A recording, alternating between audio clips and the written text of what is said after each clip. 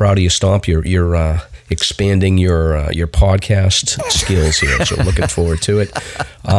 Moving on to the next one here, Stomp. I love that you found this story. So we've been talking about cheating. So we had a Miss USA cheating scandal. We've had chess. We've had fishing.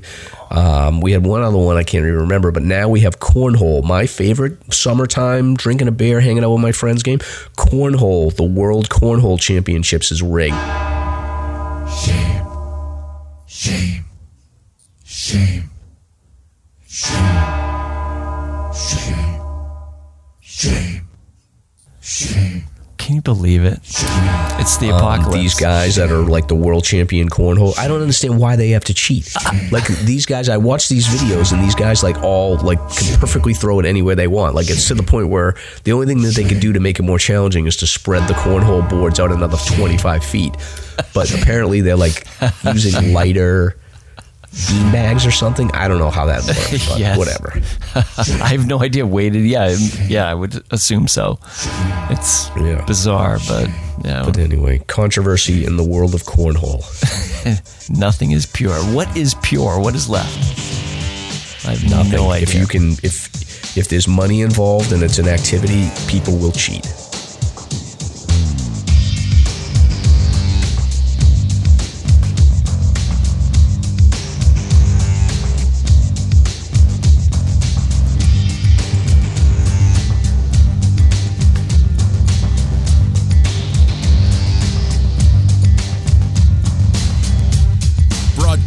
From the Woodpeckers studio in the great state of New Hampshire, welcome to the Sounds Like a Search and Rescue podcast, where we discuss all things related to hiking and search and rescue in the White Mountains of New Hampshire.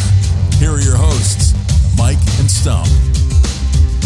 Okay, I'm live, Stomp. This is episode 82. It's election night 2022. Yes, the blood red moon election apocalypse night. Yeah, I'm sick, so like, I'm doing this for the audience. Like, nobody appreciates me, but I'm here for you, audience people. You're on your death's bed.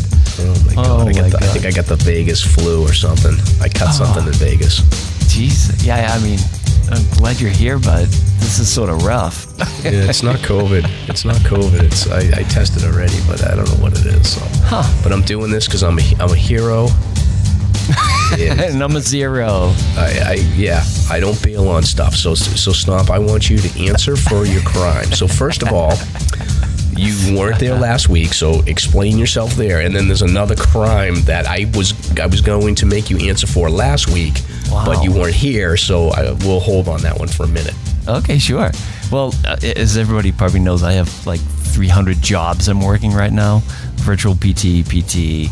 I also work for a contractor in the resort town of Lincoln, New Hampshire. So what is happening right now, we were actually working on Lahoots, like the big old Lahoots building with the gondola in the front. And it's crunch time for all the contractors. So I do a couple days a week there for these guys. They're great guys. Actually want to have them in sometime or another. So long story short, crunch time. Have to get the job done, working past sunset, end of story. I just could not get out of it. We've been working weekends and everything. It's been nuts. So it's an interesting time for contractors up here in the resort towns when the snow's coming and everything else. So that's my excuse. Yeah, well, Rebecca came in and did an awesome job, so she covered for you. Yeah, that's so cool. Thank you, Rebecca, for helping out. And I'm wicked upset that I didn't get to talk to Jake and Julie because I met them at the 100K and they were super cool, really nice people. And I loved listening to this story. I think you guys killed it that night. So it was good. Good story. Yeah, they were great. So weird night, huh? Yeah, weird night, but is what it is. It happened.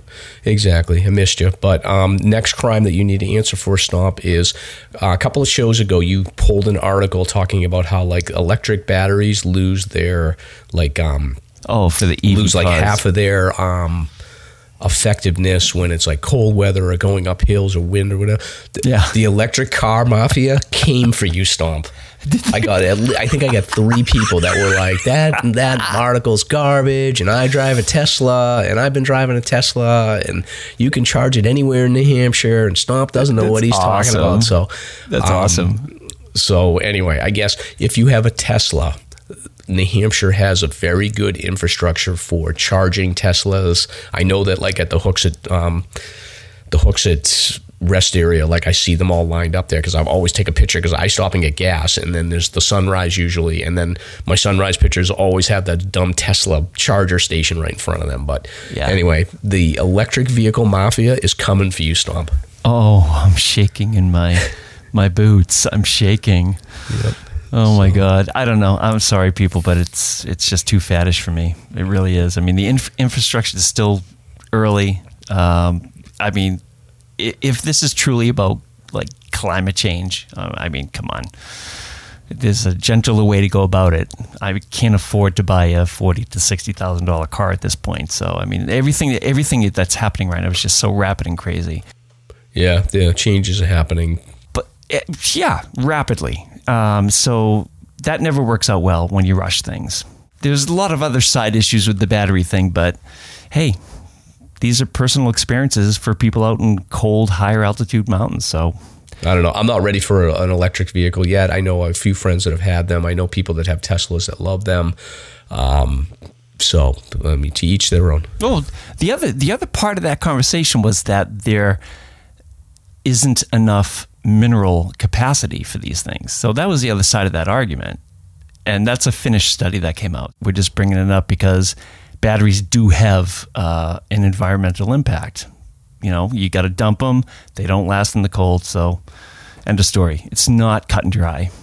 Yeah, no doubt about it. Like, and especially like the biggest issue I have is like the wind farms. Like I hate those like the wind turbines that are up on top of like by Lost River and all that stuff. So I just hope that they don't keep adding any more of those in the area. But anyway, Stomp, moving on. It is your birthday coming up, so you're going to be 54, and I know that probably explains like why you don't like change. But we got a lot going on. We got election day today. Your birthday's coming up. We had the blood moon. Can you explain what a blood moon is? And did you see the blood moon? The color of the moon becomes a darker red hue. And unfortunately, are you okay? Are you still with us? I forgot to mute. I don't care if you mute. That's fine.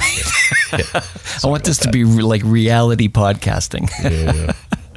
So unfortunately, I woke up. Yeah, see, this is the day after the blood moon. This is election day. So I woke up at 1 a.m. because I was so excited about seeing this thing. And, you know, Mrs. Stomp and I were talking about hiking up to Welch and trying to see it from there. And by like 9 o'clock at night, it was right above our house. So it was obvious that it was going to be beyond us. By 6:45, I think, was the peak of the eclipse.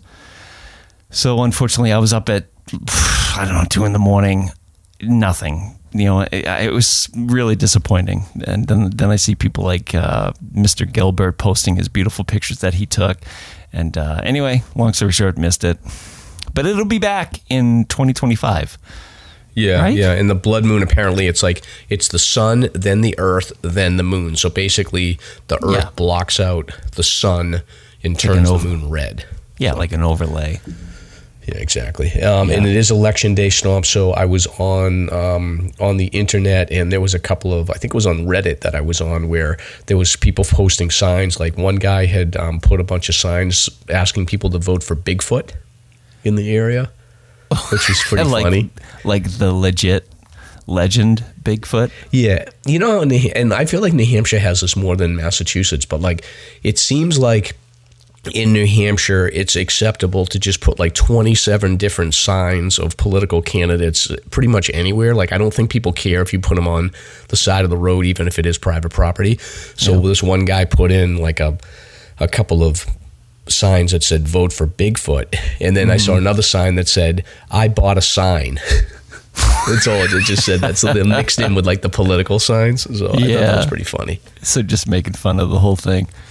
Yeah, this morning. I mean, did you vote this morning or this afternoon? Or I went this afternoon a little bit. Like I left work a little early to go to the poll with my wife. Gotcha. And you infected everybody? Did you have your N95 mask on? No, I didn't do any of that stuff. I tested for COVID. I didn't have it, so I'll give everyone the flu. I don't care. No big deal. Yep. This morning we voted at the Thornton School, and I was there super early because I was up super early, so I had nothing better to do. And then not a huge crowd. I was in and out within 5 minutes, which is fantastic. Interesting times. Yeah. This is a huge day. Yep. It really is. According to my neurotic Facebook friends, like this is like the end of life as we know it if you don't get out there and vote. And meanwhile, like I see you put on here, your takeaway is that there's 5 states that have pot initiatives on the ballot. Well, I know a lot of our listeners probably partake of the Hoochie Coochie, which I don't personally, but I thought that was interesting. I just threw it in there. But here's the start of my day. I had to go to the gas tank, and this is a motivator, and I think it's a motivator for most of the country. I filled my tank before I went to the polling booth, and that was a huge factor. So, there's a lot of big issues that people have to deal with today. And pot isn't one of them for me, but... Yeah, so I think it's like Missouri, North Dakota, Arkansas, maybe Arizona or whatever. So we'll see. Yeah. I get more and more states that you can legally smoke. I don't know if New Hampshire's one of them. Maybe I thought New Hampshire was one of them, but I'm not sure. I don't know. Yeah, I don't know either. We'll have to... It's just not my thing. Have to find out. I'm not into it either. So next up here is we had an earthquake in Lake Winnisquam. So this was a 2.3 earthquake on the Richter scale. Stomp, did you feel it? I did not, but I mean, speaking of the apocalypse, this is just another sign that it's definitely over for sure. This could be the last podcast for us. You're on your deathbed, earthquakes, blood moon. I mean, what else do we have? I don't know. Bear attack. A bear's going to come. I did. Yeah, no bear attack, but I did do a little bit of research, and there was an earthquake in 1638 that was in the same area that was supposedly like a 6 or a 7 on the Richter scale. I don't know how are they able to judge that. 1638. Yeah, that's a good question. 1638, and then there was another earthquake in my area near Cape Ann in Gloucester in the 1700s. That was a pretty significant earthquake, but I think they said the 1638 was the second most powerful earthquake in the northeast region of North America. There was another one that happened about 40 years later up in Canada that was more powerful, and then this one that happened in the Cape Ann was like the third most powerful. So it's not out of the realm of possibility that we could get an earthquake that could do some damage. Yeah, absolutely. I believe there's a fault line that runs north to south through the region, which would explain things. And we're also on an old volcano. Isn't that the whole Sunapee Loop, or what ranges encompass Ossipee. that? Ossipee. It is. Range. Yeah, gotcha. Yeah, so we're primed for it. Great. That's. Can I just get over my sickness first, please, before we have the next thing? So you put in some info here on some beer feedback from listeners. So what's this all about? People have been commenting about the beer comments, and I think the first thing to say is that usually you and I are just out there to poke fun at things, and we say things in jest, but some folks actually take some information that we put out there pretty seriously, and I totally get it. So we got some information from somebody regarding strategies if you did come into a beer, and this is like a total spur issue. I mean, we just touch upon it here and there almost just for fun. But that being said, this individual directed me to somebody that has raised bear cubs in the wild, and there's an actual agency that is right here in New Hampshire that deals with bear cubs and whatnot. So there's a professional that I've reached out to based upon this person's recommendation to see if we can't get somebody on to actually talk about what are the strategies if you did come in contact with a bear or a cub or whatever. So just to keep you posted on that. Yeah, and we're going to have to go back into the old episodes and scrub any references I've ever made about throwing Snickers bars at the bear if they come too close and running. I know. I mean, theoretically, it does make sense. maybe it's just a millisecond distraction, but I mean, you're killing the bear, basically, is what you're doing. Because if you go that route, a fed bear is a dead bear. So if you condition a bear to accept food from a human, I don't think there's much going back from there once you condition them. So you don't want to do that. But I say it jokingly as a last resort, because I think about these videos that you see on YouTube where the bear will not stop following you, and at a certain point, if you're getting that nervous and you want to buy yourself some time, that's a good point. It seems like it would make sense, but it could just be that you get the bear more riled up or whatever. But this place is interesting. It basically focuses on bear that they're going to rehabilitate and send back out into the wild, which is amazing. So there's no human interaction, very little human interaction with this place. They basically are focused on setting up a return to the wild for these cubs. Yeah. So we'll see. I have not heard back yet, but we could hear something soon. Great. Yeah. And then moving on, our friend Cheswick just finished his Great Western Loop Trail. So 197 days and 11 hours. I think this was like 3,000 miles or something crazy, right? Oh, yeah. Way up there. But he had the experience of the deep snow up in the Northwest, and it's going to be a hell of a story. Cheswick joined us for an episode before he left, and I did touch base with him, and he wants to come back on to tell us the deep dive story on what he experienced. Can you imagine that? I remember he was doing like 30-mile days. Crazy. Yeah, incredible. And he did it. He was injured towards the end of his last one. Isn't that the story? I think so, yeah. I think he had to bail because of that. Exactly. So keep a lookout. We'll be touching base. There's a lot of people all of a sudden just popping up for potential revisits. Like Ken Bossy has a new book coming out, and talked recently to Jack Daly, who's going to give and Colonel Ninnis. I mean, there's a lot of folks that want to give us an update on what's going on in their lives and in the community. So it's going to be an exciting winter season for the podcast. Yeah. I got to reach out to our friend Matt too, who had done the PCT with his wife. Yeah, he didn't end up finishing it. Like I think they made it through California, and then his wife decided to get off trail. They had a vehicle, so she was kind of supporting him for a while in Oregon, or maybe they went up to Washington and flipped. There was some issue with like fires or something. Yeah. And he was cool for a while. He was like, oh, this is great. She's supporting me and I'm doing the day hiking, whatever. And then I think eventually they just said, screw it. And they started like touring around and like going to the Goonies house and all this other cool stuff. So he was kind of like, I've done the AT. I did California. We did like a ton of miles, and we just decided that we weren't into the end of it. So didn't finish, but doesn't really matter because he had a great time. Right. Yeah, I'd love to talk to him. Yeah, good stuff. Yeah.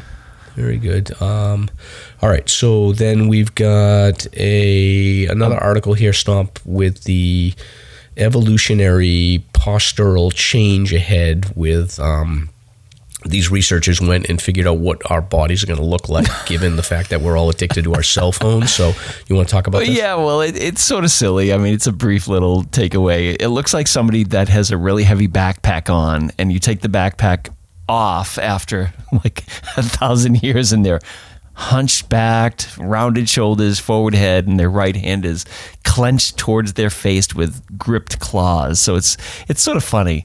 I mean, there's plenty of research and studies that are showing that people are demonstrating postural changes because of this new lifestyle that we live with phones and laptops and everything else. But their thesis is that it's going to provoke evolutionary changes so that we're all going to be looking like this eventually.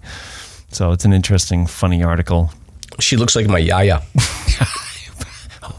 When she was like getting old, the old people, they get bent over and stuff. Like yaya was like that. So your yaya. Yeah, well, awesome. I'm part Greek, so my grandmother, we called her yaya. Huh. Why did I not know that? That explains a lot. Like, you look sort of Greek. You think? It's my hairy neck, I think. Oh, hell yeah. Yeah. Oh, that's really funny. Yeah. Exactly.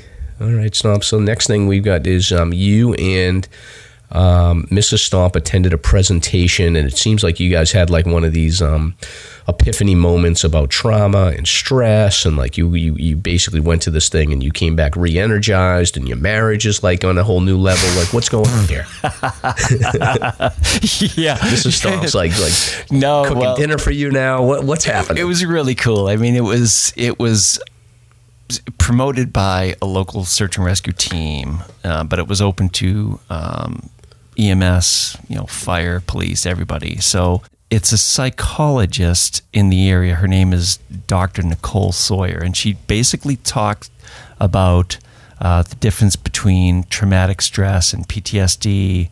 And I could go on forever about this, but she talked about basically what causes issues when you're an emergency personnel individual dealing with all these awful scenes, awful events in your life and this and that, and how it impacts you and how you can manage it. I took a lot away from it just in terms of how to manage your family. In the volunteer world, volunteers as opposed to people that are paid emergency personnel, volunteers actually have a choice. So you have this interesting dynamic where, for instance, Mrs. Stomp and I are sitting down for dinner some night and a call comes in. We have a choice. I have a choice. So that creates its own other level of tension. And it was just really insightful, and just she provided a lot of strategies for families and couples about how to minimize the damage of public service and community service over the years. And, she deep dives on, the hormones in your body, cortisol and the stress hormones, and very interesting things like first responders aren't at your typical level of cortisol, which is your sort of like your fight adrenaline hormone. They're always somewhat elevated, but the problem with that is over time, it just leads to numerous health problems. So, I mean, it was fascinating. I wanted to just bring this up because if you are an individual that's a first responder, EMT, search and rescue volunteer, whatever it may be, if you're having issues in your life, whether it be due to PTSD or traumatic stress, which is a whole other, we don't have time to get into that, but it's very different, then this individual is available for you. It's just speechless. It was so great. Yeah, no, that's cool. And Yeah. I would imagine sometimes with first responders, I'm sure that they all have in-house resources, and there may be like that concern around like, okay, I don't want to tip anyone off that I'm going through this with my own resources. So Yeah. Dr. Sawyer sounds like somebody they could reach out to privately if they want to. So we'll try to include that in our show notes. Yeah, and if anybody wants a direct message us, I can definitely give you some contact information. Cool. All right. Yeah. Well, let's move on to pop culture talk, Stomp. Hey, what's that sound? It must be time for the pop culture segment with Mike and Stomp. Pop culture. There's so much going on. On Netflix, I made it through the entire Cabinet of Curiosities by Guillermo del Toro, and a lot of it was just way over the top, but the last episode was fantastic. Don't give it away. Don't give it away. I won't. I just started watching. But, well, you'll see what I mean. The last episode included Essie Davis from Babadook and Andy Lincoln from Walking Dead, and where the first 2/3 of the series was really over the top, the last one sort of reins it in and just presents a really beautiful psychodrama. It's a really beautiful story. So I won't get into it, but it's definitely about a couple that are experiencing difficulties and whatnot. So it's great. So highly recommended. Yeah. I watched the first episode. Something about that like whole setup where they have like the posh professor type of guy in the beginning that's sort of setting everything up. Like I think well, that's they would do Guillermo. that for like. That's him. Yeah, Guillermo. Yeah. What? Guillermo, yeah. So, Guillermo. I got a pronunciation right there. But yeah, there's something about that. Like, I remember when I was a kid, like, we would get Faces of Death, that video, and it would be like, oh, we've got this, like, secret, thing that no one's supposed to know. And they had, like, a guy that was, like, the intro guy. And then, like, I think Outer Limits is another one that would do that. So, I don't know. Something about that. I always like that. Yeah, it's good. Yeah, he's definitely tapping into that old school presentation. Yeah, and then we've got a virtual reality headset that actually kills the gamer if they die in game. So basically, let's go. If you get killed in the video game, this virtual reality headset will actually kill you in real life, take you out. Ooh, I can honestly say this: the way this culture is going right now, I guarantee you, there's a class of people that would love to do this. Like, jeez. Oh yeah, this is like the Squid Game type of thing. Like, I could see people wanting to do this. Yeah. Or like, I mean, there are certain states that have legal euthanization right now. So why not just play a game and finish it off? But yeah, this guy, he made this. It's not operable, but he says it's basically, it is operable with a few tweaks. So it's very sort of troubling, but pop culture. Yeah. I feel like, how supposedly they've invented a car that runs on water, but like the government like paid this guy like billions of dollars not to release it. Like, I feel like the government should step in and like pay this guy to never release this. I've not heard of that. How would that happen? How would that work with water? It's just an urban legend. Like, oh, this guy, these conspiracy people, they'd be like, oh, this guy, he invented this car and it runs off of water. And like, but this technology's existed for 50 years, but the government doesn't want you to have it because it's going to ruin the economy. Yeah, much like Tesla. So, that Tesla story is pretty interesting. Yeah, exactly. Anyway, but all right, moving on. So you've got your big release for another podcast. So you're going to be doing Fantasy Pants. Yes. So next Monday is that first episode. So Fantasy Pants podcast with Steve Rodriguez, Dave Monroe, and Jeremy, the guys up in Bethlehem.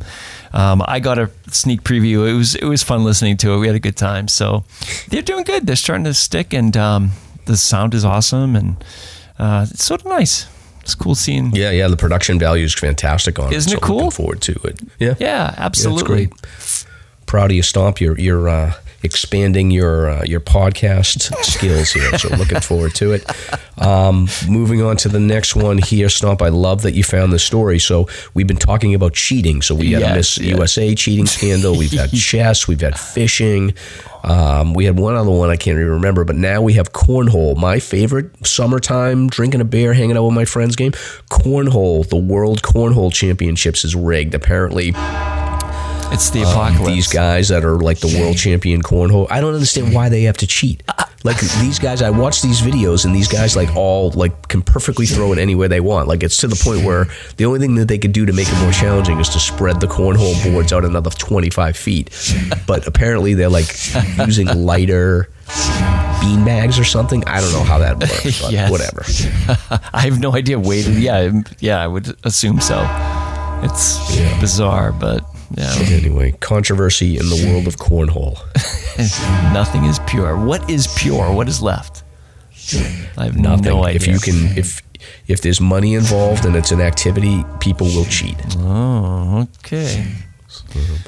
All right, next story that you had. Stomp, you picked up some good ones. You did all this, so I appreciate it because I'm sick. Yeah, no problem. But National Park Service warns people not to lick toads. These toads have like they secrete this like poison, this toxin. Hypnotoads. And I guess it's a thing in like Texas and Mexico where they milk these toads and for hallucinogenic they will effect. Like take exactly, and they'll like dip it into whatever, cigarettes, or they'll just lick the toad and they just go and I don't know, just take acid. Like, do mushrooms. Enough with the nonsense with this stuff. Don't lick a toad. Yeah, it's crazy. But there's an underground market where apparently, what is it, like people pay $250 to $8,500 to smoke the toxin in Mexico and Texas.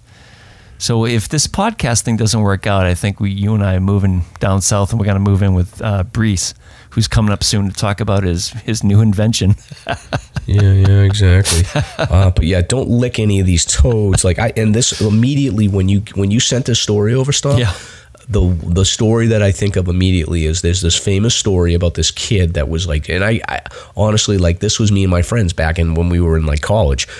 This kid in Australia, he was like a rugby player or whatever they play in Australia that's like rugby, Australian rules football or something. So they're all hanging out, drinking, having a party, and like some guy just happens to see a slug sitting on the side of like, I don't know, wherever they were in the backyard, and everyone's like joking around. They're like, oh, I bet you can't eat it, blah, blah, blah. Oh, I'm going to throw up just thinking about it. So anyway, this kid being a kid ate the slug. Oh my God, I'm going to puke, Stomp. If you could just see me on video right now, I'm gagging. So he ate this slug, and it turns out, oh God. Just the idea of like eating one is going. So, but anyway, this kid ended up, it's such a horrible story. He ended up paralyzed. Oh shit. Really? And like I'm just thinking about it. It had a rat bacteria or something in it. Yeah. And it paralyzed the kid, and he was basically a vegetable for 8 years. His parents had to take care of this kid, and eventually he died. Yeah. Like, terrible story. So do not lick amphibians or whatever the hell they are. Mm-hmm. Yeah, that's good advice. Slasher's good health advice for the week. You're welcome. Anyway, so then Stomp, me and Rebecca we poo-pooed on the Love is Blind on Netflix, and we're on team The Ultimatum. You don't like The Ultimatum. You like Love is Blind. It was all right. I don't know. Ultimatum was okay. I mean, the reason why we lean towards Blind is that there's, particularly this season, there seems to be more cultural context in terms of like just hot button issues. And Stomp, you can just say the guys are better looking on Love is Blind than The Ultimatum. It's fine. Yeah, true. That's it. But anyway, it's more complicated. So I don't know. But see, I disappear for a week and you guys like take over and just push this ultimatum thing. Like, oh man. Exactly. So anyway, so next up here, we've got some New Hampshire news. Stomp, you found that there is an amazing sculpture art park in Brookline, New Hampshire. You want to talk about that? Can you believe this? I don't know if anybody's familiar with the Daniel Chester French Museum in the Berkshires. This is very similar. So you have 140 acres, and it's the Andres Institute of Art. So what they do is they have a series or a network of trails that you can walk and just see random pieces of art. So it's really neat. It's beautiful. So it looks like something that could be a really romantic time with your significant other. We have, and we'll include that in the show notes, we have a place near me in Kensington, New Hampshire. Yeah. It's called Alnoba, and it's like a conference center, and it's not open to the public, but every once in a while they will open it up, and it's got like a lot of these sort of outdoor art things, and it's supposed to be like really cool. So I'll include the Alnoba link in the show notes as well. Yeah. 140 acres. Wow. Potanapo Hill. Very cool. Very cool. It's interesting. So there's a lot of cool places around. And then, Stomp, you have here just sort of like tech news. So there's a bunch of layoffs going on. I'm in HR at a tech company, so this is top of mind for me. But like you've got like... Yeah, what's going on with Facebook? I don't know. I think... Well, is it the economy? What's going on with Facebook right now... So Facebook has heavily leveraged itself on investing. I think it's like something like, I want to say it's like $50 billion that they're investing in virtual reality, which is the product called Meta. Yeah. And it's very much up in the air on whether or not it's going to take off. So they're gambling huge with the idea that this virtual reality is going to take off. I'm not convinced. I feel like virtual reality a lot of times is sort of a novelty where people do it a couple times and then they're over it. Yeah. Sure. But Mark Zuckerberg has like really leveraged it significantly. But what's going on sort of the big picture is with interest rates going up at this point, companies were used to sort of being able to get access to free capital at 0% interest or very small interest. Now they've got to pay whatever, 5-6% interest. So in order for them to show a profit, like they've got to make sort of like an 11%, 12% margin on top of the fact that they, and they're used to doing, 5-6% margin in the past was okay because you weren't paying any money for capital. But now it's almost like you're at the point where if you can cut people from work and just invest that money, you're going to get a better return than you would investing in hiring new people and doing new product development. So I think a lot of companies are sort of they're building a wall around themselves to make sure that they're financially stable for the next 2 years. Well, interest rates rise, and I think the effect of that is that there's going to be a lot of companies that are going to be looking at their workforce, and the quickest way for them to sort of affect their profitability is to cut workers, unfortunately. And Facebook's been on a hiring tear. I think with Twitter, Elon sort of feels like there's enough sort of extra employees that he can cut. I don't know about 50% of the workforce. I think that that's going to be absolutely devastating.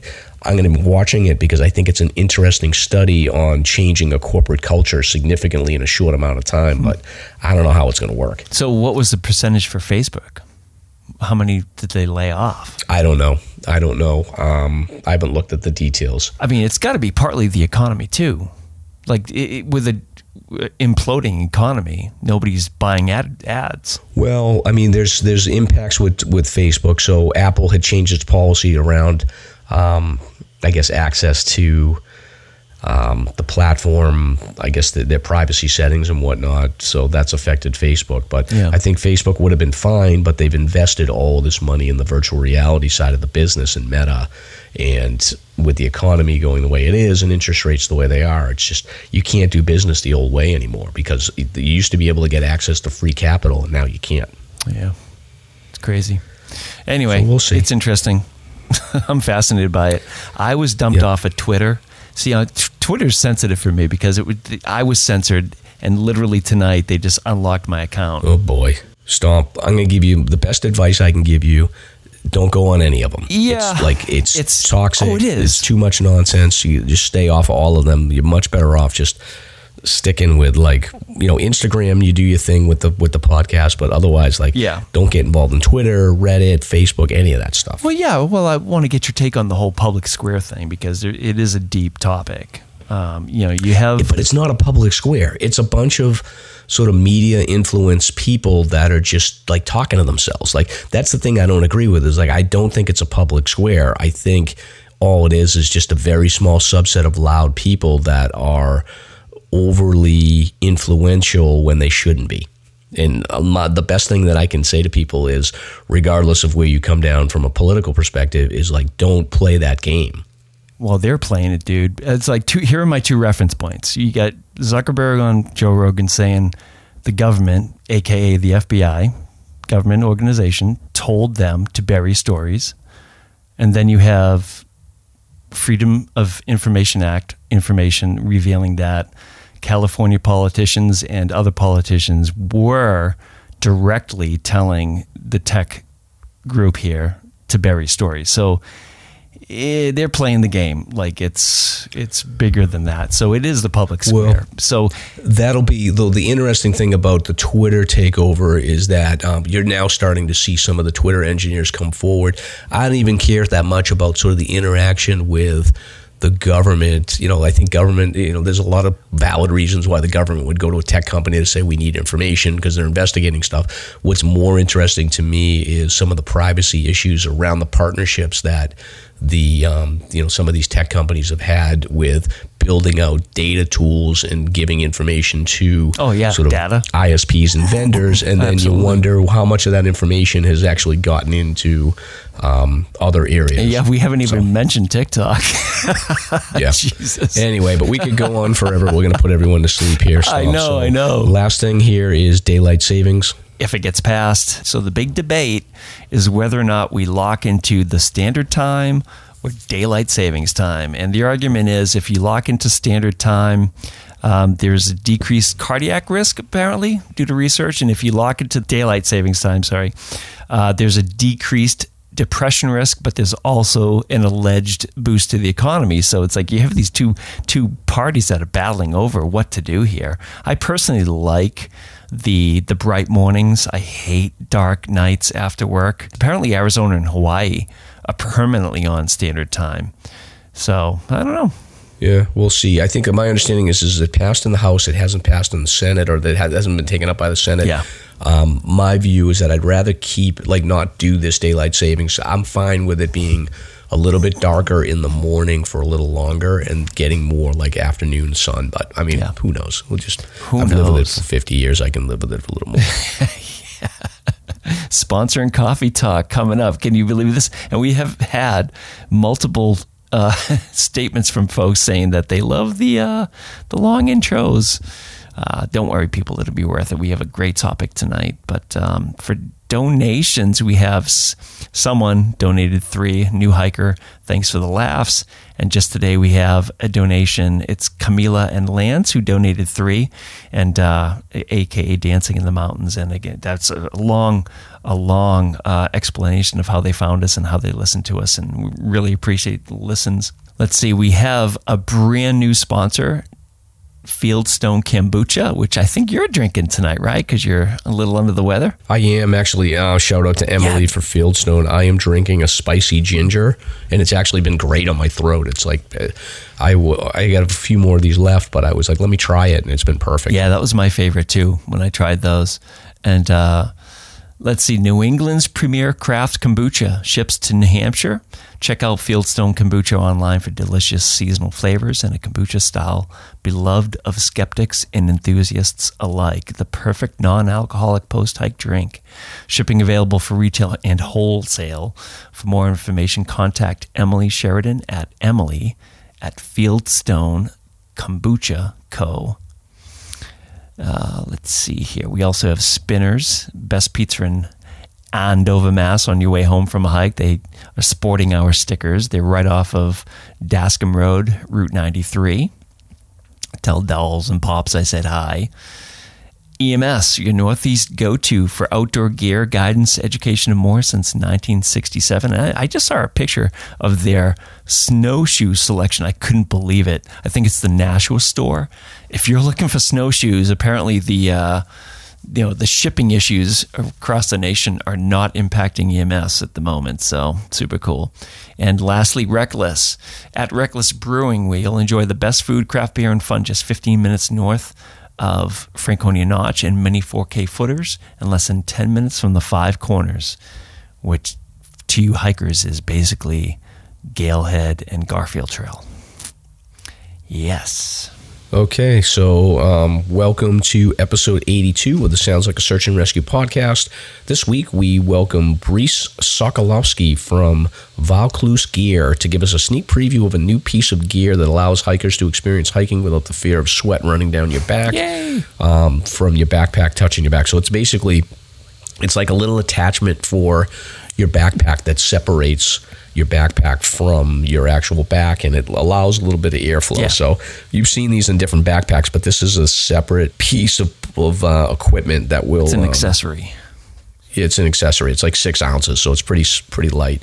So we'll learn all about the Cool Dry backpack frame, and then later in the show we'll discuss Stomp's recent hike of the Algonquin Traverse. So all this and some recent search and rescue news. I'm Mike. And I'm Stomp. Back in action. Welcome back. I'm almost out of action, so we got to move it along. So I don't We're trying. Yeah, exactly. So you already gave away my beer talk, so I'm not drinking beer tonight. I've extended sober October, but I am drinking the Fieldstone Kombucha. The spicy ginger is definitely my favorite flavor, so I'm going to go back to Emily and order like a couple of 6-packs of this. And Mrs. Stomp grabbed me an Erastus from the cupboard down the road. So Erastus is from Schilling Beer Works, and it's a beautiful Abbey-style triple 9%. It's just awesome. It's like I've been on an IPA kick, but Erastus is definitely a really nice beer. And P.S., we're going to have Steve on soon for some winter talk about Reckless plans and whatnot. Awesome. So recent hike Stomp. Do you want to go over the Algonquin Traverse right now? Sure. Might as well dive into it. Last weekend, I decided to dive into the Algonquin Trail, which starts either from Route 49 in Waterville or from Sandwich Notch Road. If you take Sandwich Notch Road, which I did, and I got to give a shout out to my folks because they dropped me off. That's the biggest problem with this traverse. The car spot is a nightmare. If you have a car that's able to get up and over Sandwich Notch Road, then you've got a starting point. But if you don't risk it, because Sandwich Notch is just brutal on your vehicle. So we drove out in my truck. check this out. Are these the parents of the year or what? They drove out with my Tacoma, took my Tacoma, and then dumped it off at the Route 49 Drakes Brook trailhead, which is 8 miles away. So how cool is that? Parents of the year. Parents of the year. Parents for sure. of the year. Yeah, that's awesome. It's super cool. Otherwise, I mean, last time I did this, I had a bushwhack up from Smartsbrook just to make the loop and come back down to where I started. But it's beautiful. So essentially, CalTopo mapped this out at like 7.2 miles, likely closer to 8. It was a beautiful 65, 70-degree day, as we know, last weekend. I finished in 4 hours and 10 minutes. You know, it's like I was sort of mindful of the time, but I was also out. You know, I was trying to get a workout. I had my heavy pack on, and I was trying to be safe at the same time, though, because of all the leaves and this and that, and it was very slippery. Had about like 40 pounds in my pack, which is sort of your typical winter pack for search and rescue and in general. I mean, what do you carry, Mike? Generally like 30 to 40 in the winter? I have a 50-liter pack that I carry that has, you know, it's got plenty of room for extra stuff. But I just carry that Hyperlite 50-liter pack. I think it's like a 3400 Southwest or something. The old saying goes, don't let the first time out in the winter be the first time that you have a 30, 40, 50-pound pack on, because it'll just burn you out. So I like to start early and get that heavier weight on now. It's sort of interesting, ties into this whole idea with the moisture and condensation. It's, if you're carrying a heavy pack and you're not used to it, you're going to be sweating your butt off. So I had my 115-liter. You've seen the 115, right? Oh, it's ridiculous. Yeah, it's a 90-liter low Alpine bag, and it expands to 115, so you can pretty much put everything in there. Full winter clothing, headlamps, 2 goggles, the whole thing. It was heavy. It had to be at least 40. I don't know, because I felt it the next day. I'm not going to lie. So let me just understand this first. So your one car is parked at the trailhead on Sandwich Notch Road, which is... Well, that's the trick. See, my folks took my truck and dropped my truck off at the other side. What trailhead is the other side? Drakes Brook, which is basically Fletcher Cascade, Drakes Brook, or Sandwich Mountain Trail, which you can get right off of 49 just before you come into Waterville Valley. So it's right there on the right. So they took my truck and dropped it off. All right. So you're starting on Drakes Brook. So I started on the other side, Sandwich Notch. Okay. Yeah. Which is, that's the way you want to do it, really, because the first mile and a half of this trail, you're following a beautiful brook, and then it ascends moderately to this just open ledges, and it's just gorgeous. The trail you're walking on is maybe 6 to 8 inches wide, just lush greens, and then you hit these scrambles that are pretty intense, and I would not want to go down them. So I've done it each time ascending from Sandwich side. Got it. Yeah, I don't know if you've seen the pictures, but from there, you're ascending pretty much a half mile straight up scrambles until you get to the top of the ridge. And what you see is Black Mountain behind you to the south. I skipped Black because I just wanted to stick to a traditional trail adventure and just get the bushwhacking stuff out of the way for a change. The scrambles weren't too bad. It was a weird morning. Sandwich Dome was socked in, and there was just this heavy humidity just everywhere. So the rocks were pretty slippery. Made it up to the top of the ridge walk, and from there you intersect with trails that lead down to Black Mountain Pond? Yes. Yeah, which is I've not been down there. I've not been down there yet, but the view is incredible. There was a little bit of undercast.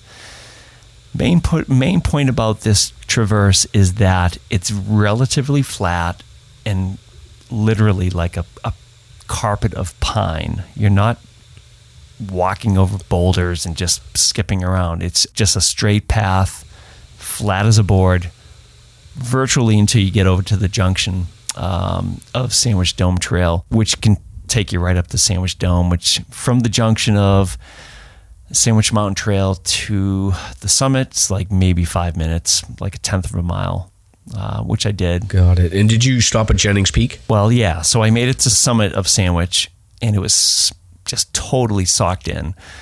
Left there, changed some clothing, had some food, made it over to Jennings, and by then it was starting to break up a bit. So you could look south and see that Sandwich Dome was still covered, but looking towards Welch Dickey and just south towards Cardigan, it was starting to break up. So it was a really pretty day.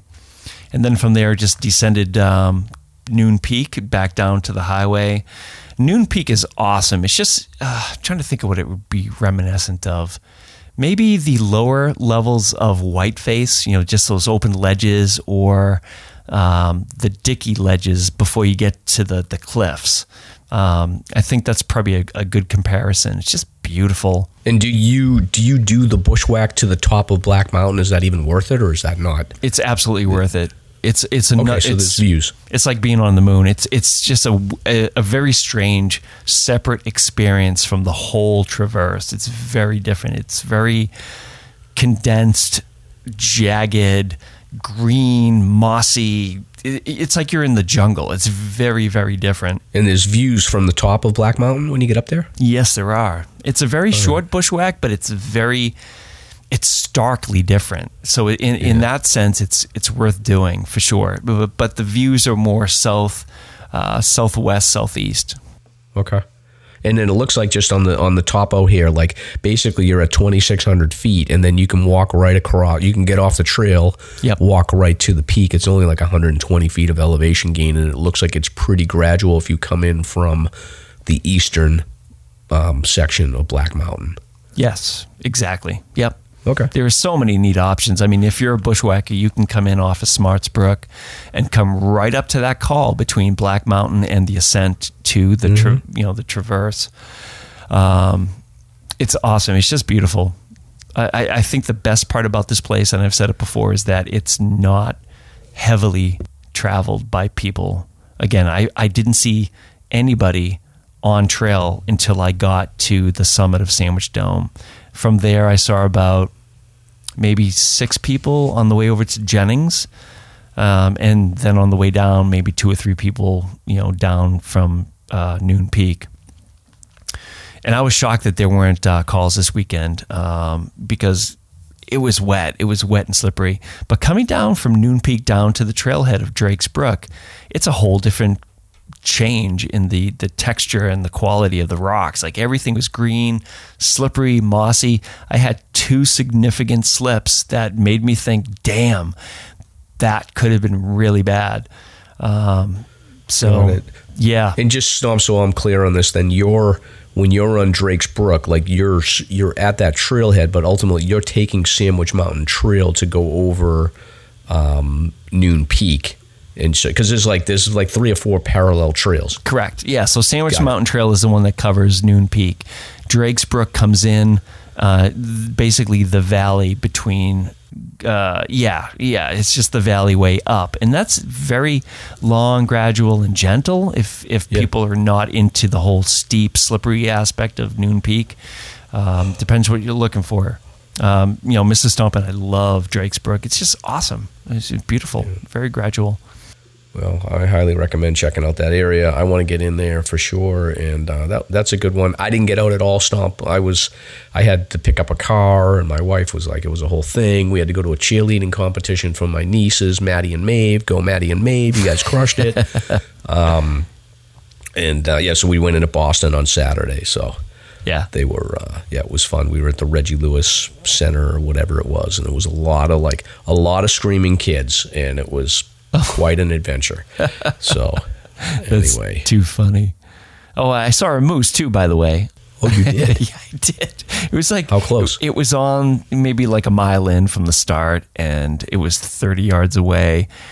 It bolted. It heard me and bolted, but I got a glimpse of the rear quarter, like the rear end, 2 legs just bolting into the woods, and it was gone. Yeah, there's a lot of moose there. I think I've said this.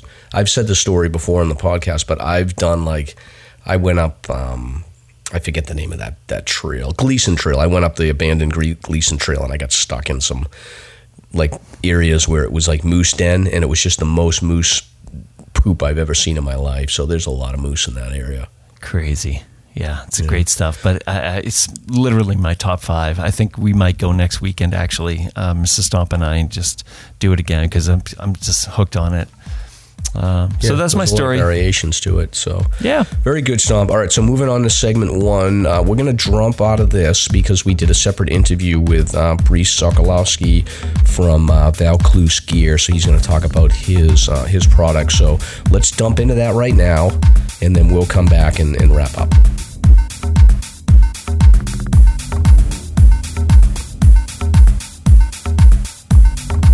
Are you ready for Slasher's weekly gear review?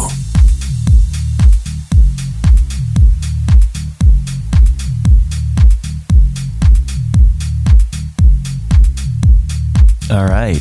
Hey, Mike, let me take this one. You're not sounding so hot here, so I'm going to do the duties here. So tonight we have a special guest, sort of last minute, actually. Brice, I think you sort of found out about us somehow or another and logged on to our Instagram.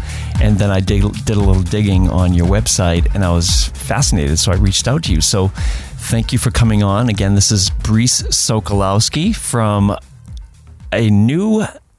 I'm not sure about new, but the website is Vaucluse Gear. Is it Vaucluse? Is that the correct pronunciation? Yeah, that's correct. Vaucluse Gear.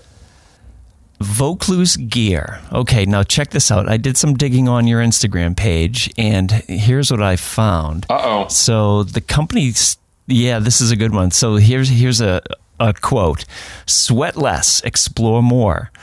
Outdoorsman who dislikes sweat invented a solution, building a backpack company with the goal of helping you sweat less. So I saw that and I'm like, oh man, we got to get this guy in here to see what he's all about and see what he's been doing to sort of solve these problems. So without much further ado, why don't you tell us about yourself and your background, interests? Absolutely. So I would consider myself a dilettante when it comes to backpacking and hiking. I really have been out of the quote-unquote business for several years, probably maybe 20 years. I used to do a lot of hiking when in my teens, and one of my last big hikes, I actually hiked the El Camino in Spain. So I hiked probably maybe 4 weeks, and I had a massive 65-liter backpack. And that experience, as much as I loved it and had great friends, it was a great hike, recommend to anybody. I mean, I did sweat so much. It was a horrible experience. I naturally sweat much. I'm not a massive guy. I probably weigh anywhere between like 180 and 190, depending on how far we are from Christmas. Though, and then eventually, fast forward to 20 years, my mother-in-law actually got me hiking again. Yeah. And I'm ashamed to say it. I would go out to these beautiful hikes. She lives in Sedona, so it's absolutely extraordinary. But I was ashamed because I wouldn't wear a backpack, but she would. And so she carried my waters and she carried my, if it was a little, it gets cold. It's cold in the morning. So she would probably carry, when I took off my jacket or something, she carried it. So I was like, well, I love going out, and obviously I have to go out now that I'm married to kind of like a hiking family. Okay. So I pretty much had to find a solution. And so I was pretty much, I went to church one day, and I admit I wasn't paying attention, and epiphany hit me, and I kind of figured out. I did my first sketch of something that would separate the backpack from the back, and I know that's a heresy in the backpacking world, because you're supposed to have the backpack on you because of the center of gravity, the support, all of this stuff. So it's unorthodox, but I thought, well, I'm going to give it a try. And I could talk a whole lot more, but I'm going to pause there. I gave it a try, and it worked. And I invented something for myself, and then eventually, a few people said I want that, and then I put it in Instagram. More people said I wanted it. I made a website. More people said I wanted it, and now I'm talking to you. Okay. Yeah. And what we're talking about is this idea that you've created called a cool dry frame, but I want to back up a little bit. So you have connections here in Sedona, Arizona, right? Correct. So I'm originally from Texas. Okay. And because it wasn't hot enough there, I moved to Arizona. Oh, I see. So what's your connection to... That's a joke. To France. Okay, so France, yep. We're going to travel the world. Yes, what's the connection to France? It'll all make sense. So my mother's French, and my dad is actually from New York. And so they met, they got married, and then eventually they had me. And so I was born in France, and that's why my name is Brice. The American version is Bryce, but I always kept with the Brice. Yes. And that's why my company's name is Vaucluse, because Vaucluse is a very famous... It's a very famous, I guess you could call it, it's a department. We don't do counties or states in France. We do departments. And Vaucluse is very famous because about 300 days out of the year, it's nothing but sunshine. It's absolutely beautiful weather. It doesn't rain a whole lot. Okay. So it's very famous for the red wines. So if you ever heard of a Côte de Rhône or a Côte de Rhône is usually the most popular. Côte de Provence is also very, very popular. A lot of people know like Châteauneuf-du-Pape. I know this isn't a wine podcast, but it's very famous for the red wines. It's also very famous for the lavender, and it's also famous for a lot of agriculture. The number one, I would say, output of that region is wine and just produce. Gotcha. And most of the time, everybody's always out. And so I have an affinity with that because part of my family's from there. Mm-hmm. Okay, I see. So I see the connection there now. And it seems, so would you say it's sort of a hot, temperate climate, or what are the seasons like? Because I'm trying to connect this to your invention. Great question. So I would say it's 300 days out of the year it's sunny. Yep. It gets cold in the winter, but it doesn't really snow. I would say it's very similar to probably a Southern California. Gotcha. Temperature. Okay. Southern mid. So for most of the year, it's very temperate. It's around 70 degrees. It's absolutely beautiful. Nice. In the winter, it'll probably get to the 40s. Maybe it'll probably get to the 30s and 40s at night, and then it goes back up to the 50s in the day. In the summer, it gets quite hot. It can scratch, like 95 degrees. But for the most part, it's very temperate.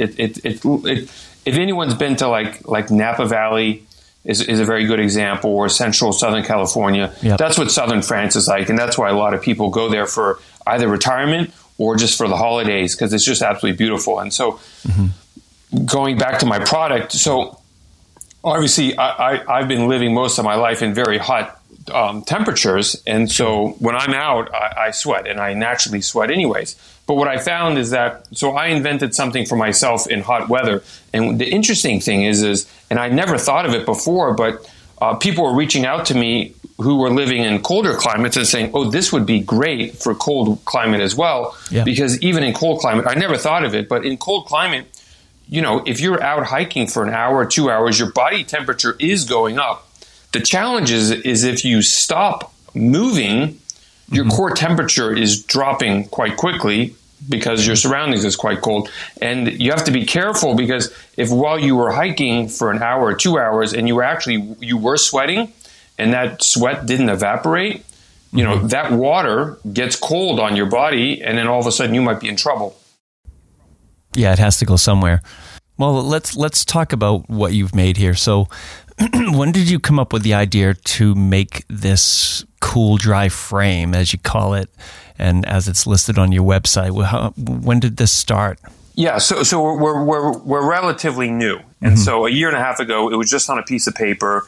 It looked very different than what it looks today. Yeah, and even I'm getting, I love my customers, and I love the backpacking, community. They give great feedback. So little by little, iterations is like the one that I have on my website now is. It works fantastic, but I'm getting great feedback. So we've only been around for a year and a half, and we already, we're making iterations, and we're thinking about different sizes. And there's a whole lot of other things that we're already thinking about that I would have never thought myself. Yeah, why don't you describe it to the listeners, because I'm not sure myself. I mean, it's not a backpack necessarily, but it's sort of an accessory that you would add to a backpack. Is that correct? Sure. It's like an accessory frame that you would attach to your backpack. And you could think of it as two frames in one. Like, I'll describe this as it's basically like it's like a rectangular thing that would fit your back, but it's two separate units of circular plastic, and then it's got these black spacers that separate it at about 3/4 of an inch. So the methodology on this is that you basically attach it to the top of your backpacking straps, and then from there you just sort of let it hang down below the backpack. You put your shoulder straps on, and what this does is it basically separates the backpack from your body and gives you about 3/4 of an inch separation. And then I think in the desert, like I've been out in Sedona before, and it's definitely windy. What you would want to do is try to kind of optimize the direction that you're traveling, so that if you've got wind going on, you sort of directionally move yourself into sort of the crosswind, so that it will benefit by drying the sweat off of your back. And it's pretty cool. It's a good idea. And I've seen priests, I guess I've seen, like, I used to have Deuter backpacks that I would use quite a bit. And I know that Osprey as well, they try to do the same thing with like a frame component where they'll have a metal center bar, but a lot of times, like, it just doesn't, ultimately it just ends up conforming to your back. So those built-in separators, the air contact I think that Deuter has, it just isn't as effective, I don't think. That's correct. Everything that I've seen either has mesh or some type of curve. And the challenge with mesh is that it absorbs, but it doesn't. It just absorbs and it keeps the sweat. And then the curve, heat rises. And so if your backpack is curved, the heat doesn't have anywhere to go. So you're always going to have a challenge. And plus, these frames, they're quite heavy. I found that the majority, well, I'm not going to go that far. Well, I think I'm right, though. A good amount of a backpack's weight is actually the frame. And so my frame right now weighs about 6 ounces. Probably in a few months, we're going to have a frame that comes out that's going to be 4 ounces, and we're just going to keep shaving weight. Okay. Obviously, we have to juggle comfort, because a lot of people see this and they just think this can't work. It's going to be uncomfortable. So it's very unorthodox, and I even thought when I made it, I was like, this isn't going to work. But in reality, could it be more comfortable? Absolutely. I mean, we're very new. But am I sweating a whole lot less than a previous backpack? Absolutely. So right now, I'm, obviously I made it, but I would rather sweat less and be cooler than, have, this very soft, mushy mesh on my back. Yeah, the pack stays soaked. Yeah, your clothing you can change if you bring the proper swap outs, but your pack is going to stay wet the whole time, and everything inside it too. So it's nice to prevent that dampness from getting through the actual pack fabric. I guess my question to you is, with the separators, you use 3/4 of an inch. Is there any methodology to that? Did you do any sort of like research to figure out like that's an optimum spacing to allow for the pack to continue to sort of ride properly and not sort of get out of balance? I pretty much had 3 different sizes. I had a size that was a little bit smaller, and then I had the 3/4 inch, and then I had the even larger one, and this ended up to be the best. Now, have you tested it yet in winter, or no? Is that something for the future? We are testing right now, and we are selling to people who are using it in winter, obviously because we started a year and a half ago. Mm-hmm. So pretty much this is going to be our full winter season. Yeah, we started selling last January. So I've gotten some feedback from my initial customers who bought it in cold climates, and the overall they really liked it. So I personally live in a warmer climate, but I am trying to find more people that will get the frame and test it. But so far, everybody says good, because the challenge is when you're out in the cold, is like, you have all of this very expensive gear, and you probably have a very expensive jacket and you're probably wearing multiple layers, but the jacket is designed to keep you warm. But then you put a massive backpack on your back, so you've got a backpack on top of a very effective jacket to keep you warm. That as well as you probably have 2 layers, so all of a sudden you're overcompensating your back to stay warm, and so your back is going to be a whole lot hotter. And then when you get hot, you sweat. And the last thing that you want to do in cold climate is sweat. Absolutely. I was just thinking, like, you guys have probably thought of this already, but I was thinking of other purposes for it. Like, you could take it off your pack and sit on it instead of carrying a foam thermalite or a thermarest. You could, you know what I'm saying? Like, what other purposes could this thing provide, actually, aside from being a spacer? So far I found that you can use it as a pillow. You can wrap it with probably a jacket, and it's a pillow. You can sit on it. Yeah. And that's a second. Yes. Is it flammable? It is not flammable. So I have some questions about Sedona, because I am a big hiker, and I've been out there a couple times. I've been over to Oak Creek. I've gone up to, obviously like the main tourist places like the Devil's Bridge, and I've been over to, I think, Mount Wilson and a couple of other places down over there. So can you talk a little bit about Sedona, and from your perspective, especially coming from the Northeast? I think the biggest thing that I learned when I started hiking out there is that you need to reset your expectations around the distance. You need to reset your expectations compared to the Northeast around like peak bagging, because the hiking out there is really not always about peaks. It's more about sort of getting to like sort of the lower sections of these different, awesome viewpoints, but you're not going up to the very top of some of these places. But do you have any recommendations on hikes that you recommend in the Sedona area? Absolutely. My first recommendation is to take very seriously the whole concept of take a lot of water and be very cautious about the temperature. So it's very cool in the afternoon. I'm sorry, in the morning, early morning. But it keeps cranking up. The heat is a real factor. And I'm preaching to the choir here. You guys know all this stuff. It's something I had to learn as well, is that I've found myself in places, you quickly overheat and you quickly run out of water. So rule number 1 is take more water than you anticipate. And then the second thing I would say is that obviously it's Sedona, and if you haven't seen, I'm sure everybody's seen pictures of Sedona. It's absolutely beautiful. It's like you're going to Mars. It's uncanny. I'm trying to learn about the geology, because it's absolutely incredible how these massive rocks just kind of like pop out of the ground. But what I would recommend is that, there's a lot of tourists, but what tourists tend to do is they just pick the big rocks that you kind of see once you show up. But there are some really good hikes out there. Like last weekend, I went to Mescal Mountain.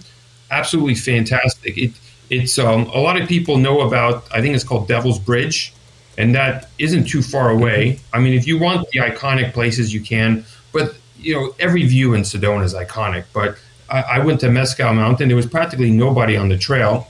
And it was fantastic. And you mentioned the village of Oak Creek. That's absolutely beautiful as well. So you have a whole lot of different options on my website at vauclusegear.com. I do, because I'm trying to get the word out about my frame and how it works, I do kind of do a vlog, if you could call it that, of my different hikes.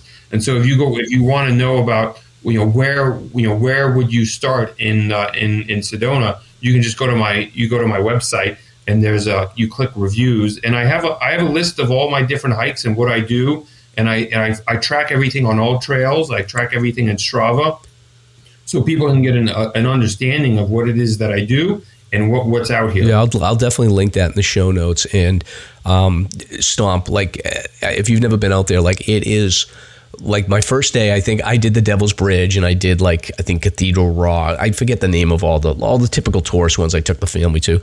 But even those, like, 3-4 mile hikes, Stomp, you're talking, like, 2.5-3 liters of water. Like, we went in August, And, we would get there, like I wake up, I go at 5 in the morning, I have no problem, but like I'm with my kids, so they're like, I'm not going anywhere until 10 o'clock in the morning. So Brees, by the time you get to 10, 11 o'clock in the morning in August in Sedona, like 3 liters of water for 4 miles is like nothing. It's crazy. Oh, it's super dry. Yeah, it's crazy. So, Brees, do you, with the Cool Dry frame, are you manufacturing this locally? Like, how do you do this? Were you doing prototypes with like 3D printing, or how does that all work? Another great question. So we are at everything that we've done is 3D printing in the United States. And I've got some, out in Tennessee, I found some really, it's very good company to do it. But eventually, I would say in the next 2 to 3 months, we are going to manufacture them, because 3D printing is very limited quantity, but we're going to manufacture it also in Tennessee. So everything is made in USA, designed in the USA. Everything is USA. And we're looking, as I mentioned earlier, we're looking to reduce the weight. Already it's 6 ounces. It's going to go down to 4 ounces. And there are competitors out there that there are tons of different solutions for trying to reduce sweat. And there are other companies out there that provide, accessories like mine is, but they usually weigh, it's funny, they either don't put the weight on their website, so that means it's heavier than people want, or it's around 14, 15 ounces. So we're in the end, we're going to be about 4 times lighter than what other companies are doing. And then, so 3D printing, but then mass injection molding manufacturing. Awesome. Well, I'm definitely going to check it out. And then the price on this, how much is it, Brees? So right now we sell it for about $65. I'm giving everybody a $20 off. So it turns out to be $45. Is the price going to go down? Probably.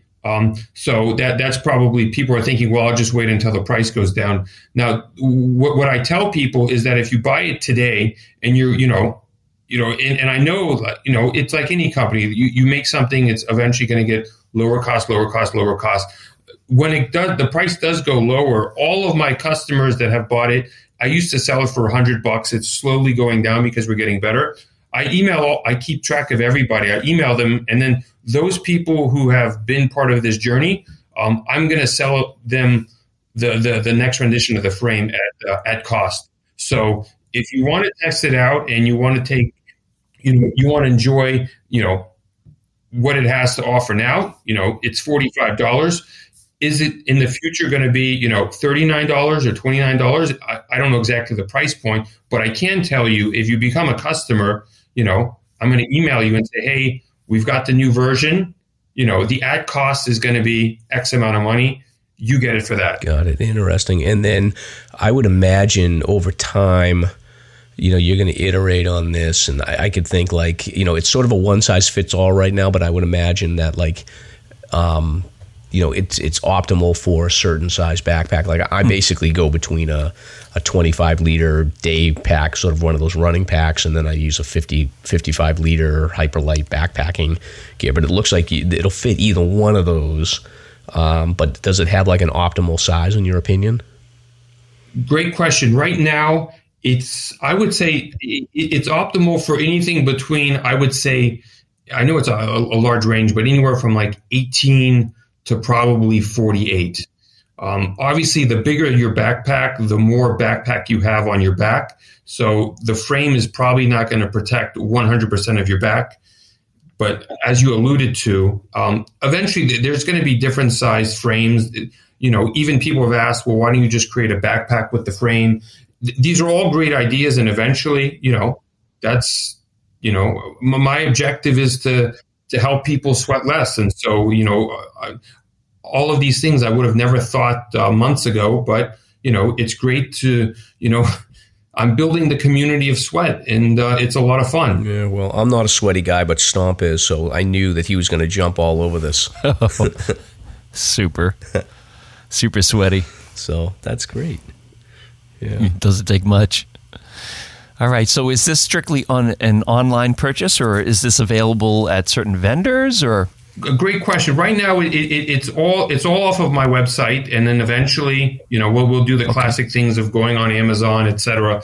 But right now, it's it's word of mouth. It's on Instagram, and it's on my website. But what I enjoy is meeting people. I enjoy being on your podcast, and it's like I said. I'm relatively new to the backpacking community because 20 years ago I hung my backpack because I just didn't like sweating. So little by little, I'm getting to meet people, and they're teaching me a whole lot more. Obviously, I'm talking a whole lot about my backpack frame, the cool dry air frame. But it's speaking to people like you that tell me like I don't hike the Northeast, and so I'm learning about what it takes to be climbing the peaks that you guys are doing, the temperatures, it's a whole different world. And it's something that, like I said, I would have never learned or known about had I not started this. That's excellent. Well, we're glad to help, and we're glad you came on. I mean, it's very interesting. I think there's a market for it up here in the Northeast. And, advise some of the listeners to go check it out because it's very, very cool. The website at the moment, let me just spell it out. We'll add it to the show notes, but it's www.vauclusegear.com. One word. So you can check it out there. And was Stomp, if I can flip this podcast and ask you questions, you're sure. You're the sweater of the of the duo. So what's Thanks. So what's it like backpacking up in the Northeast? Like what are the sweat problems out there? Oh boy. Well, winter is the super problem, as you alluded to. You have to be very careful with ventilation, making sure that you're getting that energy and condensation out of your inner layers, and being very mindful of that. But I can tell you right now, we had a weekend that was unusually warm up here, but it was still, in the 60s. And, you just, once you're wet, you're wet. And if you don't have that extra clothing to change out of, at this time of the year in the fall, you're going to get in trouble because your clothing is wet and it stays wet. So the idea of minimizing the amount of water and condensation that gets on your clothing is just fantastic. And I think in the Northeast too, like the most common mistake I see newer hikers make is they'll start off at the trailhead. It's cold. It's 20 degrees or it's 10 degrees on the trailhead, and they'll start off with all of their gear put on. Yeah. And then they get like a mile up, and we're usually going, like, we don't have switchbacks or anything, so we're going up pretty quickly, and people sort of just get into a mode where they're like, all right, I'm moving pretty good. I feel okay. I'm starting to sweat a little bit, but they wait and they wait and they wait before they take their layers off. And the newer hikers don't know to sort of start soaked. cold. Like, don't start with all your gear. Start cold. A product like yours, you could have that as a separator, and then within like a quarter mile, half mile, you've warmed up, and then you're optimized. But I think a lot of people start off with like too many clothes in cold weather because they don't like to be cold standing still in the trailhead. And they're getting dehydrated all the same too. So the dehydration issue is just as relevant up here. Really? In the more humid climates versus the drier climates down south where you are. So absolutely, yeah. Okay. Yep. And so and again, I'm not a search and rescue guy, but so he is like, where does like sweat and the whole problem of sweat fit or rank in as one of the problems of people getting in trouble out on the trails? Oh, sure. I mean, midsummer, even in winter, less occasionally, you have dehydration, you have muscle cramping as a result because you're losing electrolytes, potassium, magnesium, all that good stuff. You're just unable to continue on. So that's one of the biggest problems. Yeah, I mean, the deadly combination you have is that, whether it's sweat or you're just like, you fall into snow or whatever happens, and then if you, for whatever reason, you have to stop, and then you're wet. And a lot of times people get in trouble because they don't have ground insulation. So that's why a product like yours, like, combining it with ground insulation or having some way where you can keep yourself off the ground and have it give some insulation factor in colder weather would be huge, because I carry a separate closed cell like Thermarest pad in the winter. Something like this would be nice, where you've got it for your separations for your back sweat, and then if you're going to sit down, if it gave you some R factor insulation, then it's just one piece that serves two purposes, and it's pretty light. Like I think like you've got the good weight component to it. Like anything more than 6 ounces, you're going to get people that are going to say, nah, it's too heavy. I'm not interested. But if you're topping out at 6 ounces and then going down to a lower weight, a lot of people will take a chance on it to say like, yeah, it's light and it's worth the money to just try it out and see how it goes. We're probably coming to the end of the segment, but we'd love to have you back on anytime and just give us updates. And, we'll plug the site. We'll keep our listeners posted. And if you have anything new, please let us know, because it's a very cool product. Well, thank you very much, guys, for having me on. And I will definitely be staying in tune with you guys and giving just regular updates. But all right, brother. Thank you very much. Thank you, guys. Thank you.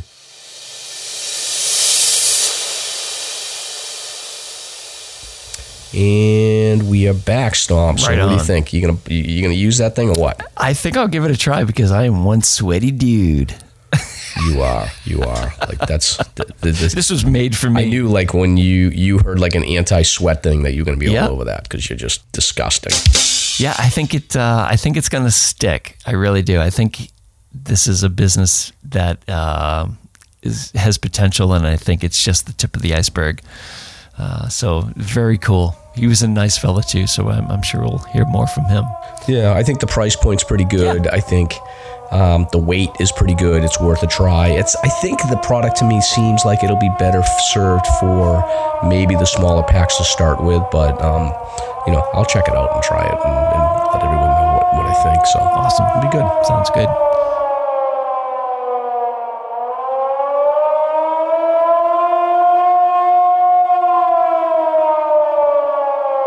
All right, so moving on to recent search and rescue news, Stomp. Just because my voice is gone here, why don't we just do the local news and we'll push the national stuff to the next episode? Is that cool with you? Sounds great. Or is there anything that you... Okay. Yeah. So the first story we have here is, this one came over yesterday. This was a technical dog rescue on Mount Morgan. So the Holderness, New Hampshire Fire Department and Campton Thornton Fire Rescue and the Sandwich Fire and Rescue responded to Mount Morgan near the summit for an animal rescue. So these were the fire departments coming in for the call. So the crew was advised that a dog had wandered off trail and had become stuck on a ledge about 25, 30 feet below the trail with no easy access. So the owner was standing by to keep the dog calm, but the crews had to get in there and basically carry in a rope rescue and set up their equipment to set up this system for one rescuer to make access to secure the dog. So there was some additional personnel that carried in some equipment to set up a second system.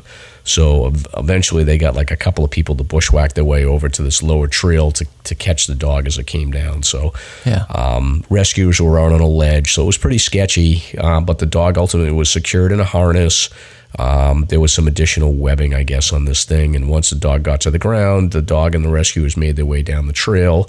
The dog's name is Titan. Titan is a very bad boy.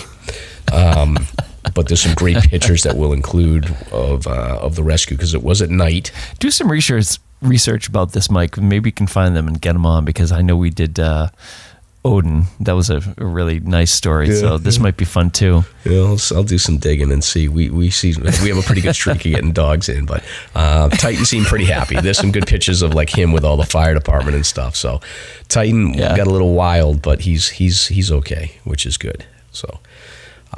Super cool. Yep. Next one. Hats off. Yeah, hats off to the fire departments. Yeah, that's very nice of them to come out. All right, so next one is November 4th. I feel like we didn't do this one. So this is on November 3rd, Fish and Game was notified that a hiker had sustained a lower leg injury while descending the Imp Trail. So 63-year-old gentleman from New Hampshire was almost done with his attempt to complete a loop hike that started at 19 Mile Brook Trail. So that's a long day coming down there. Yeah, especially if he hit like Mount Height or something.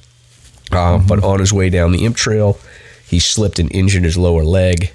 He tried to do a self-rescue before calling for help, but ultimately he couldn't continue, so he had a hiking companion with him that called for help, and Androscoggin Valley Search and Rescue responded. They were able to get to him pretty quickly, and they reached him within 20 minutes, so it looks like he was probably pretty close to the trailhead. So the call came in at 4:10, and they staged at like 6:05. They got him to the staging area at 6:05, and then he was whisked away in an ambulance, and all's well that ends well. All right, so before you need a search and rescue, let's just wrap up on this last one, because this last one is great. Yeah. So Mount Israel, this rescue utilizes a leaf blower. So I'm like 10 people send me this one, by the way. They're like, "Oh, did you see this?" I was like, "Yeah, I saw it." November 5th at 3 p.m., it looks like all these different fire departments: Sandwich, Moultonborough, Center Harbor, Tamworth, Tuftonboro, Meredith, Holderness, Ashland, fire departments. Everybody. Stewart's Ambulance, Lakes Region SAR, New Hampshire Fishing Game, they all responded to a report of an injured hiker on the Wentworth Trail. Wentworth Trail's pretty gradual. That's not a steep trail, so it's not a bad place, I guess, to get rescued. But the problem was that the 42-year-old hiker from Nashua was about 2 miles from the trailhead, so that's pretty far in. So even though like that trail is pretty gradual, like there's like these coals that you got to go through, and there's like a little bit of like open forest section, so tons of leaves in that area. So the victim was unable to walk and was subsequently carried in a litter to the trailhead, arriving around 7 p.m. The rescue was complicated due to recent heavy foliage accumulation of oak and beech leaves. That whole area there is just wide open forest with a ton of trees. So I can only imagine like leaves are just blowing around. So somebody brought a backpack leaf blower to clear the trail of leaves for the first 1.1 miles to reduce slip hazards. I'd imagine, Stomp, when I think that's amazing. You're carrying all that equipment, it's got to be dangerous, right? Oh, hell yeah. Oh, yeah, you can't see your feet below you when you're carrying. So there's somebody directly in front of you or behind you, but you cannot see your feet, generally speaking. So if it's slippery and covered with leaves, then you're in deep trouble. That's why we all get a little nervous when there are calls this time of the year. Yeah. So a leaf blower, how cool. A leaf blower. So it wasn't the guy from the AT, but it was one of the fire department guys had a pretty good idea. So that's pretty cool. And I'm sure the hikers the next day were pretty happy to have their trail nice and blown out for them. Yeah. All right, man, we made it. We made it through. All right, man. I appreciate the audience sticking with me. It's been a rough day, but I'm going to go ahead and get some medicine and go to bed. Yeah, man. Thanks for sticking this out, and we will be back. Happy birthday, Stomp, and we will catch you in episode 83.